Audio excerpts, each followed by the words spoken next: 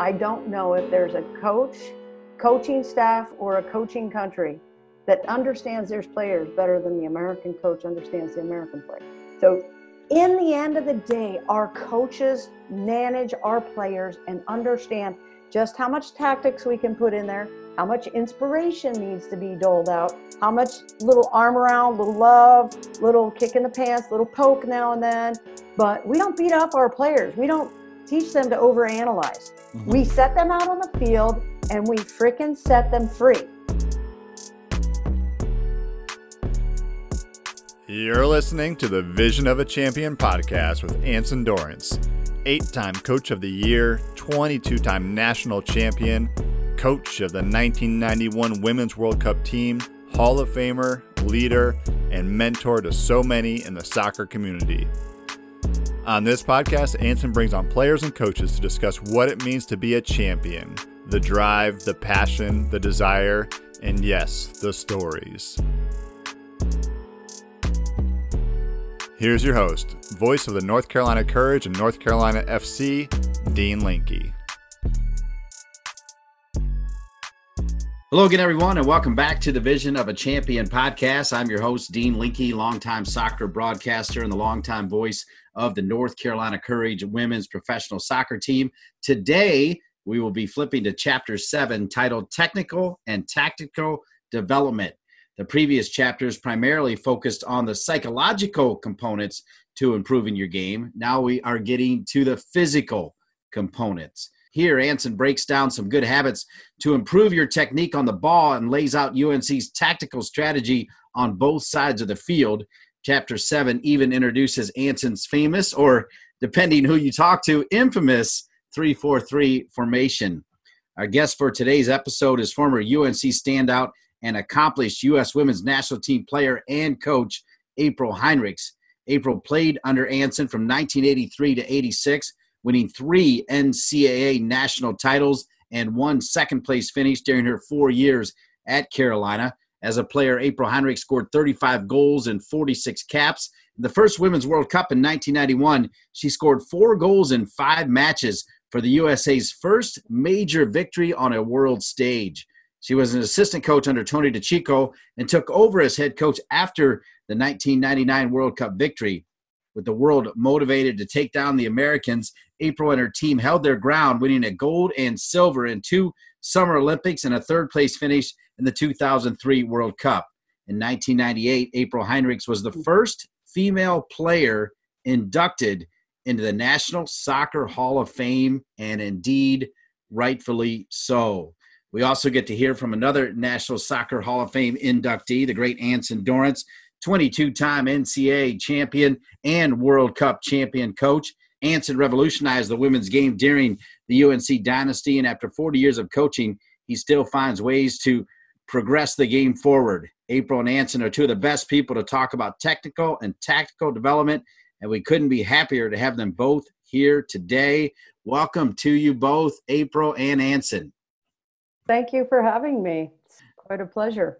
Yes, indeed. And Anson, you obviously knew what April Heinrichs could do because you brought her to UNC. But why was April an automatic for you as part of the USA roster in 1991? Let me share what she's done, which I talk about all the time. I talk about recruiting her, and I found out indirectly that it's not a story she likes, so I'm not going to tell it in front of her. But basically, when she came into my culture at UNC, she was a shark with blood in the water, and I absolutely loved it. Obviously, what's really interesting, in all the different cultures of developing elite competitive women have to go through this period.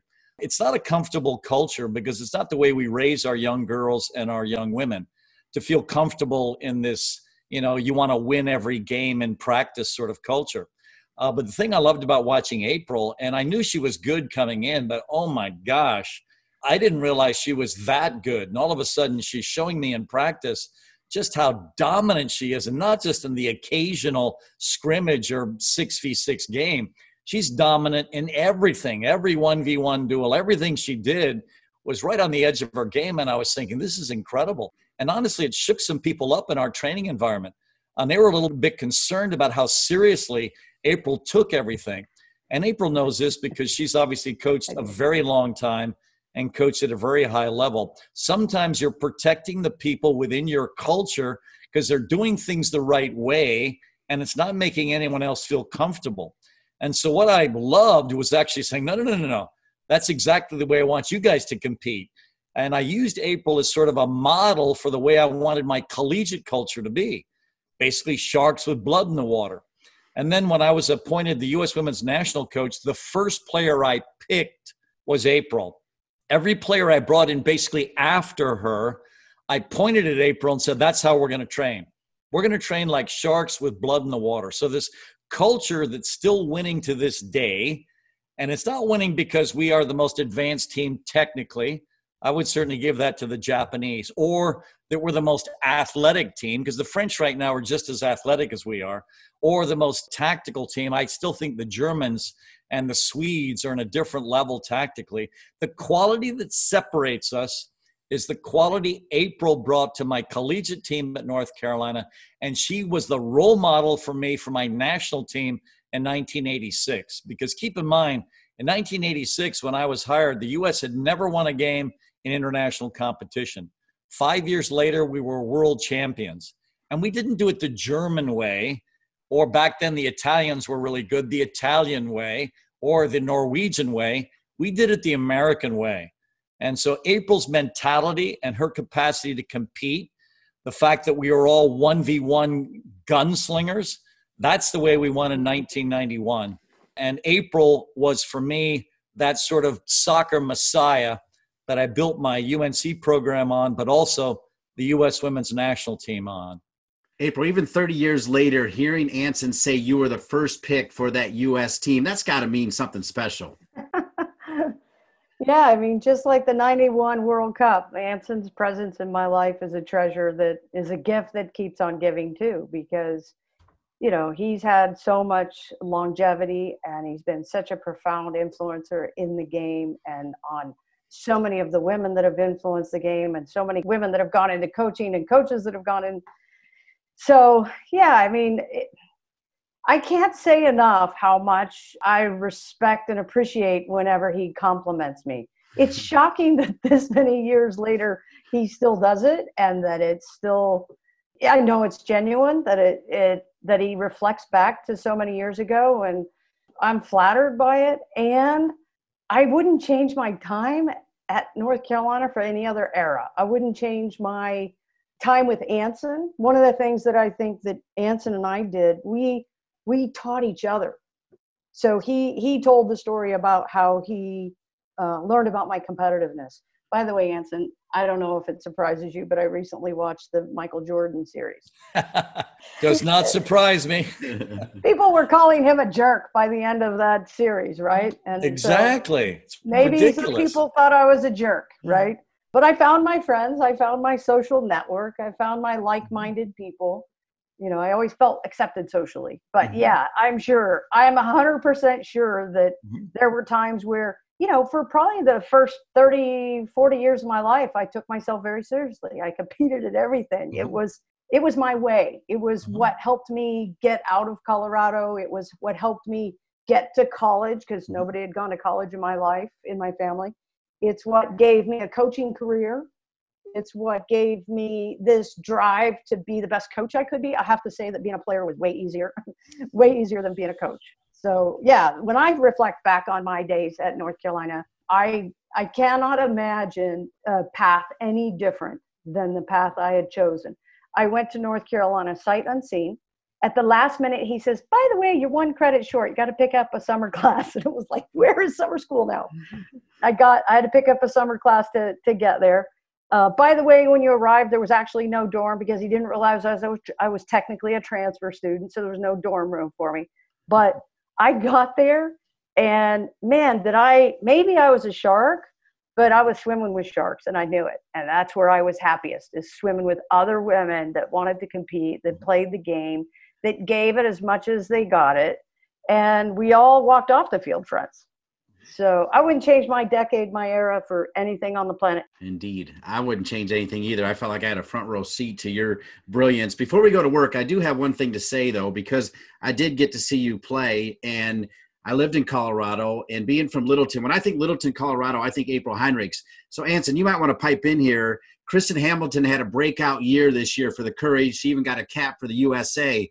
But I have a big problem with Kristen Hamilton every time I see her, because she didn't know that April Heinrichs is from Littleton, Colorado, her same hometown. How can that happen? You got to respect your elders, right? You got to know who paved the way. Absolutely. Right. Know who rowed the boat before you got in. I'm going to have a chat with Kristen Hamilton. Yeah, well, you know what I have really loved about the American women is they do look back at their history. And I think maybe less and less now, but there was a period when everyone did look back. I've always respected that in the culture of the extraordinary women, is they know this was built on the backs of other women. And the thing I really love about having Foudy in such a prominent position is she has no issue sort of sharing this on a consistent basis. And, you know, there's a reason why tennis on the women's side does have equal pay with the men, because basically Billie Jean King fought tooth and nail to make sure that would happen. And so Foudy's association with Billie Jean is also part of what we're trying to do right now on the women's side to get equal pay for them as well. But let's be completely transparent about this. The culture that we developed back in 91 was one of respect, because the coolest thing about that team in 91 is they played forever. I mean, Mia was 15 when we brought her onto that team. And so she played forever. So did Foudy. So did Lily. And obviously it's because their memory of the people that started this is still a part of their DNA. And the greatest thing about Foudy right now for me is she has that institutional memory of where the women's team came from. She's not shy at all of sharing all this on a consistent basis. And so I really appreciate that. So I don't know where Kristen's been hiding, but if she hasn't been listening to Foudy and about the history of the game, I mean, she's just got to get to work, because that's been very clear from the beginning. Well, you said get to work. Let's go to work and dive into this chapter, Anson and April. Anson, we start with you. This is the chapter where you make your extensive argument for using the 3-4-3 formation. How did you decide that formation was the best for your team? Well, it's really funny. I was on a call this morning with Raymond Verheyen. Verheyen's talking about one of the big mistakes almost all the coaches in the world make is they look at the reigning champion. So right now on the men's side, it's the French. And they seem to think they can imitate what the French did, either in their academy teams or with the team that won, and then bring it into their culture, and all of a sudden it thrives. And it doesn't. You have to coach your team within the culture of your culture. So in the United States, here's what we are. First of all, we are competitive as hell. So I knew right out of the gate that I wanted to play a particular style that was competitive as hell. So what style did I want to play? I wanted to play in your face, baby. So we weren't going to have a line of confrontation, 10 yards outside our penalty box. Hell no. If you had possession near one of your own frigging corner flags, we're going to attack you defensively to try to win it back. So it didn't matter where you were, we're going to go after you. That's the American way. So this is our culture. What's another part of our culture? We're gunslingers, baby. I've got a 6 gun on my right hip and one on my left hip. We're going to go out there in the street and let's see who's got the quickest draw. So how did we develop that team to win in 91? It was with 1v1. We couldn't get together every week and play this possessional game where we played it around the back and then played a probing ball into midfield and then knocked it in the back again and then found another player that could face up in midfield and then found the feet of the 9 who then, played it off to the 10 and then no. We couldn't play that way because to play that way, you got to get together all the time. So that's not the way we played. So sometimes we got together once a year. So what do we tell the girls to work on? 1v1. So when you came into camp, one of 2 things was going to happen. Either you were going to have to pass a fitness test, and if you didn't pass that, we were sending you home, or you had to play 1v1. So all of these players, and April obviously being an extraordinary example of this, came in as gunslingers, basically duelers, people that could beat people off the dribble, people that could stop people off the dribble. So in the front 7, for the United States team in 1991, because we're playing obviously with a goalkeeper and 3 in the back, 6 out of the 7 would rather beat you off the dribble than pass it. The only one in the front 7 that would rather pass it than dribble was Shannon Higgins. So April at right wing, what's her quality? Give her the ball, get the hell out of my way. She's going through everyone. Michelle Akers, same thing in the 9. Karen Jennings, the same thing in the 7. So basically the whole front line, they're 1v1 artists. Who's at right midfield? It's Mia Hamm. What does she like to do when she gets it? Does she look up and sort of go, where should I be passing the ball? Where's the wind? No. She gets the ball, she goes through you. What does Lily do on the left? Same thing. And Foudy, who's in the middle of midfield, likes to gallop through midfield with the ball. So basically, we were a gunslinging team. That is the American culture. So everything I do at UNC and everything I did with the U.S. full national team was all about basically conforming to the way the Americans would love to play the game. So that's the way we did it. So it's a pressing game. It's about work ethic. It's about doubling at every opportunity. It's about winning the headers, winning the tackles, taking people off the dribble. That's the American culture. That's the American way. And so that's the way we've designed our teams back then. And to this day, we're still pressing. With the exception of Washington State last year, no one else in the U.S. presses. Are you frigging kidding me? Hey everyone, we're going to take a quick break here to tell you about our sponsor, Soccer.com. Anson has been coaching for 44 years, and it seems like Soccer.com has been around nearly that long as well. It's pretty close, as the Soccer.com business has been family-run and based in Hillsborough, North Carolina since 1984. If you're a player or a coach who needs soccer shoes, equipment, gear, whatever it may be, do what the pros do. Head on over to Soccer.com. And this podcast is also sponsored by Continental Tire. No matter where the road takes you, Continental Tire provides the confidence to get you there. For any surface and every season, from passenger cars to light trucks, there's a Continental Tire that delivers superior performance. To find your ideal tire, visit ContinentalTire.com. Continental Tire, official sponsor of the Vision of a Champion podcast. Now, let's get back to the show. April, when you hear Anson talk about how he weaponized the 3-4-3 formation, can we get your perspective of what it was like playing in that formation? Yeah, I mean, I think that when you're a young soccer player, the first thing you want to hear is a coach give you freedom. And so Anson endorsed that freedom, the freedom to make decisions, to take players on, to take responsibility 1 versus 1.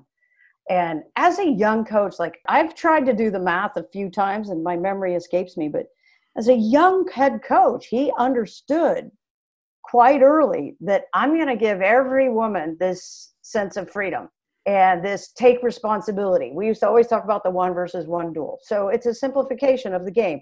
If you win your 1 versus 1 battle, and we do that all over the field, we win. So he empowers women to take the ball, make decisions.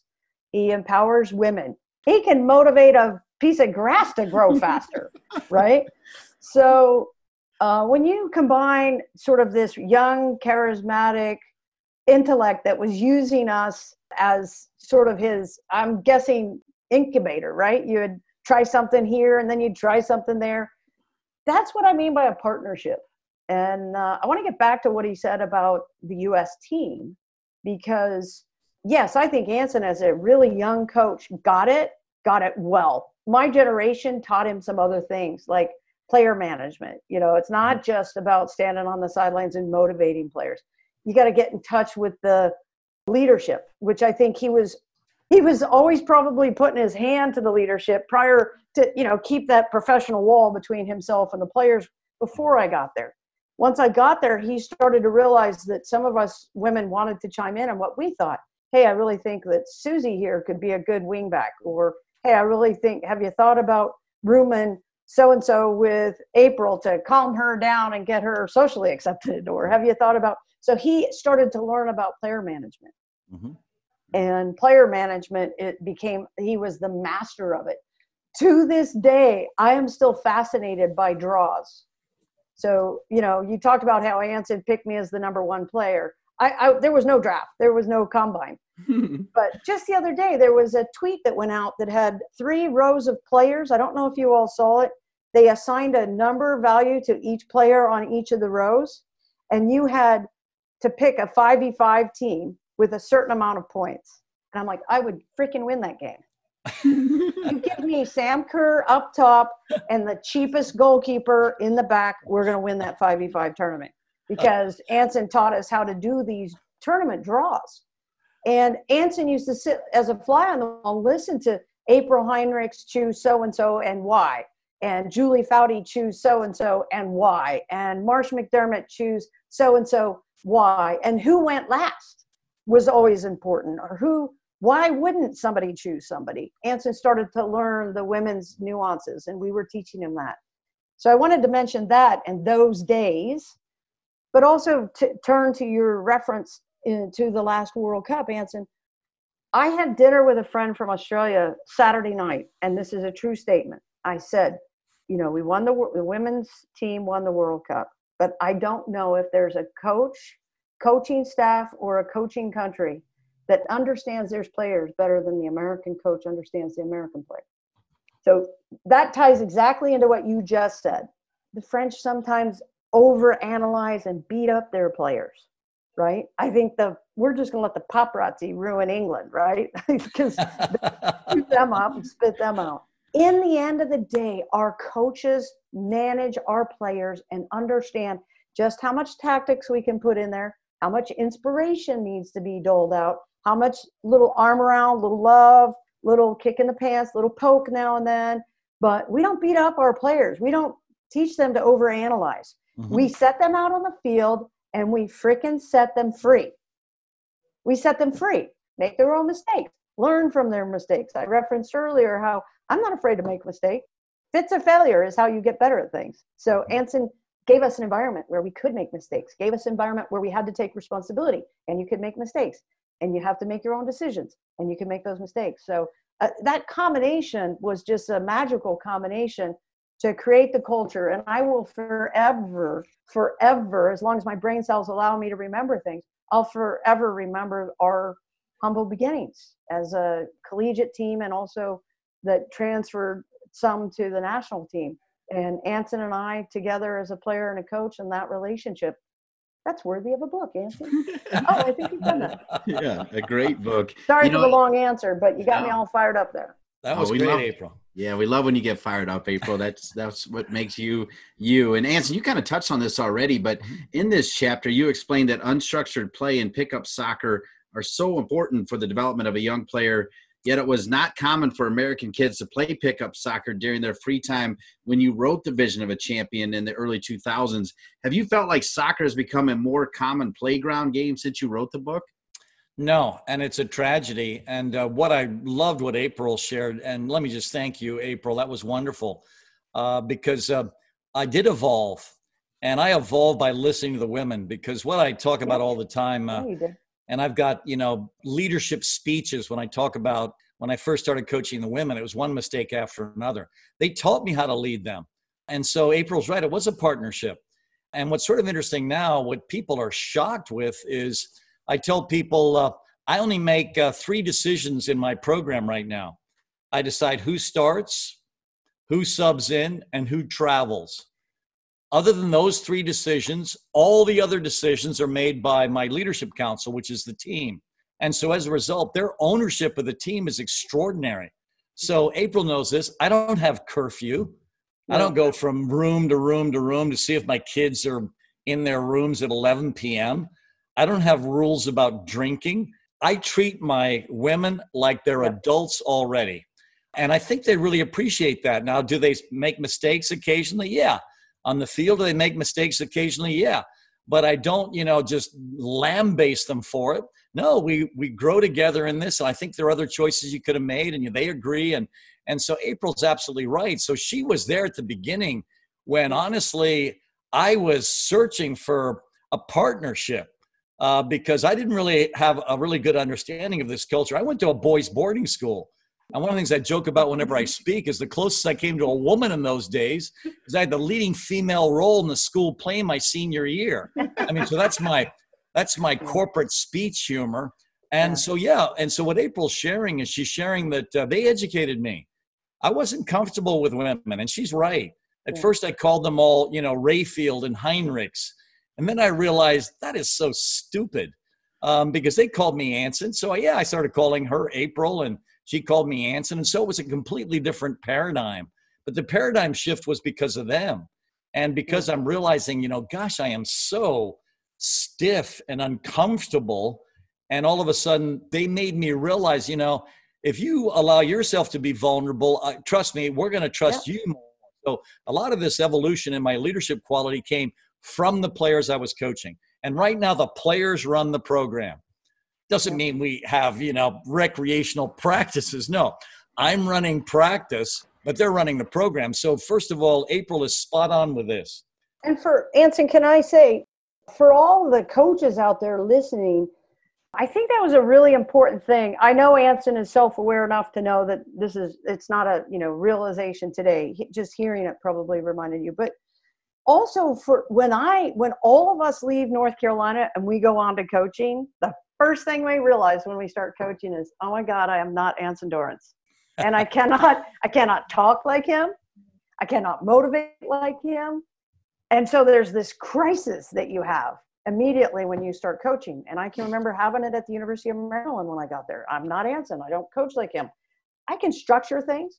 But what I took from him is exactly what he just talked about. So I'm going to recruit players. I'm going to put them out in environments, and I'm going to watch them. And I'm going to listen to them. And I can remember the first time we ever went to a flat back zone at the University of Maryland.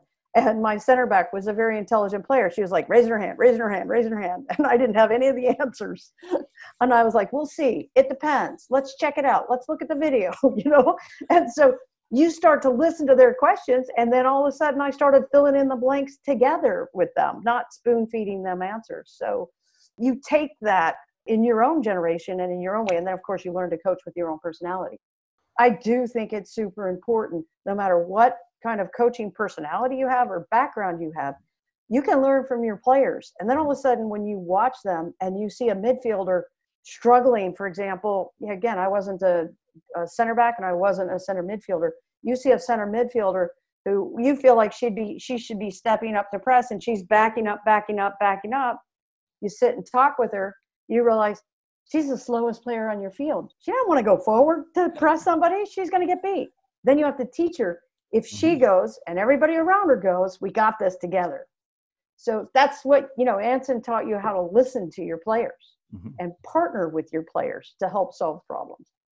Incredible dialogue about the dynamic between these two all-time greats, Anson and April. April, I think it was timely and trending that you mentioned The Last Dance and Michael Jordan. Of course, both of you, one of the ultra uber competitors that come out of North Carolina.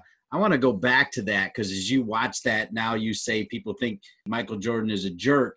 When I think about, as you said, Anson could motivate grass to grow, you're right. I still remember the speech where he's talking about your intestines turning into diamonds. I'm like, wow, I want to play for this guy too. Now here you are with this triple-edged sword where Akers is going to score goals, Karen's going to score goals, you're going to score goals, let alone the other superstar players that Anson talked about. On a team sport, how do you make sure you get yours, but you still get the victories?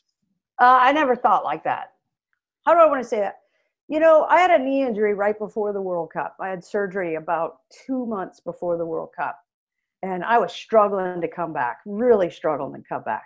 And I remember going to Anson. I don't know if he remembers this, but I remember going to Anson and saying, I'm smart enough to know that I'm not at 100%, Anson, but I want to win enough that if you don't think I should start, I want you to not start me. Do you remember that at all, Anson? I do remember that, but do you want my response to that, or do you want to give the response? Well, I don't recall the response other than the fact that I started. But my point is to your question, Dean, ultimately, as serious as I was, as competitive as I was, as shark-oriented. By the way, I like to think I've turned into a dolphin now, Anson. I saw that, and some coaches have a hard time not starting one of their more senior players, right? And I wanted to win more than I wanted to start if I was going to put our team behind.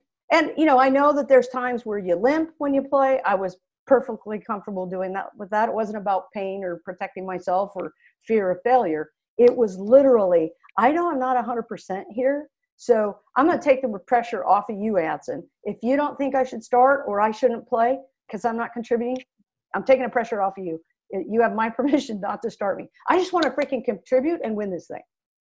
And Dean, it was that attitude that, of course, I was going to start her for sure. She was an extraordinary driving force as a leader. I mean, she was my captain. And so there's no frigging way I'm not, rolling out my team without my captain out there. And then she did. She still had a great tournament. And I love the Chinese description of those three. Is there a better description? The triple-edged sword, basically implying every one of these strikers can slice and dice you. Every one of them can, inflict pain. And I thought that was an incredible description of that front line. And you know what's really interesting, and I don't know if, April, you're involved in this yet. I get dragged into this all the time. What is the greatest front line in history? And consensus has it was your line. The triple-edged sword is the greatest front line in U.S. history. And they're all saying if a 91 team played the 99 team or this team played that team, and they're all dragging me into this. And, of course, I won't commit. But I love this. The consensus is the best front line of all time is Heinrichs, Akers, and Jennings. Well, yeah, I don't know. I have no issue defending that. It was a pretty great starting lineup. It is a pretty damn good front line because, if you have one weak player in the back, they're going to get carved. If your center back is a problem, trust me, Michelle's going to destroy her. Yeah. If your left back has any issues, April's going to destroy her. If your right back has any problems, Karen's going to destroy her. The balance in that front line and the different ways you guys competed and played was just fantastic. So for me, that was an incredible front line. Anson and April, as we head down the stretch run of our time today, reminding you that the Chapter 7 is titled Technical and Tactical Development. There's a lot of discussion about 3-4-3 and different formations. At the end of the day, today, when you hear technical and tactical development, what does it really mean? I ask you both. Decision-making. It really is about decision-making because what we saw at the last, the 3-4-3 was a great system. And we really had two systems during maybe the 80s and 90s. People were either playing a 3-4-3 or a 4-3-3. In the 2000s, the 4-4-2 reemerged, and that's kind of been the most consistent system or some variation of that. But in the last World Cup, what we saw was a positional fluidity and formation fluidity. Mm-hmm. So we had players that maybe started in the back at 4, but as soon as they regained possession and they built out, their build-out shape could vary. Some, they would release a asymmetrical wing back to go forward, or they would send the two wing backs high and wide, drop a center back or a center mid back. So I think of technical and tactical development as being really decision-making. And when I think about systems of play, who knows, in like 2 more World Cups, we may not even have formations or systems. We might just have coaches rolling the ball out there and saying play, because it was so fluid this past World Cup. Positionally, wingbacks would come inside. We started to see wingbacks come inside and build up. We're starting to see wingbacks get some countries high and wide. So all of that fluidity was what the most recent World Cup tells us is going to happen in the future. Yeah, and then for me, the way I construct teams is always based on how we can press. And so even if we're changing systems, for me and Dean, we have changed systems in the last couple of years at UNC because for the 3-4-3 to thrive, both of your flank midfielders have to be extraordinarily fast, fit as can be. And there was a 3 or 4 year stretch when we just didn't have that. So then we started playing different systems. And even last fall, my starters played a 3-5-2 and my reserves played a 4-3-3. And obviously I'm very high on substitution. So we played 2 different systems because the personnel of the reserve team was completely different than the personnel of the starting team. And so, but for me, all the systems that I want to play begin with how we're going to press out of the system. But April's right. Her first response to that question you asked was, yes, it all comes down to decision making. For you to develop any sort of tactical nuance, how you make your decisions, the information you gather to make them is the bottom line in developing a truly elite player. All right. This has been absolutely awesome. 2 A's with 2 of the best A's of all time, Anson and April. It's been incredible. And April, no matter what Kristen Hamilton says, I mean this sincerely, to me, Littleton, Colorado will always be April Heinrichs USA without question. And Anson, I'm sure you'll put a stamp on that, right? Oh, absolutely. I just can't believe, how did she get this far and not realize that she was basically being raised in the cradle of greatness? I am so disappointed in her. When I see her next, and it could be in 2 weeks because, of course, she's 20 minutes away, I might just chastise her for this. All right. A vision of a champion from 2 of the all-time great champions. April Heinrichs, thank you so much for being on the podcast. Anson, thank you again for all the things that you've done for women's soccer and the way that you keep the 80s and 90s alive and how you celebrate all of the people that you've been in touch with over the years. Thank you for all the gifts you keep giving. And thank you so much for inviting me to be a part of your podcast. Well, April, thank you. And all your words have gone right into the middle of my heart. So Awesome. That was all heartfelt. And I loved having you here. And trust me, as Haas knows, and he's listening, this is an incredible podcast. And I love his expression for this. This podcast is evergreen. This will have value 10, 15, 20 years down the road because the stuff you're sharing, April, is absolute gold. So thank you. Gold indeed. And if you like this show, one way you can support our work is to subscribe to this podcast on Apple Podcasts or wherever you listen and leave us a rating and review as well. This show was edited and produced by Creative Allies. If you're looking for information on full-service podcast production, head on over to creativeallies.com. I'm Dean Linke. We'll see you next time on the Vision of a Champion podcast.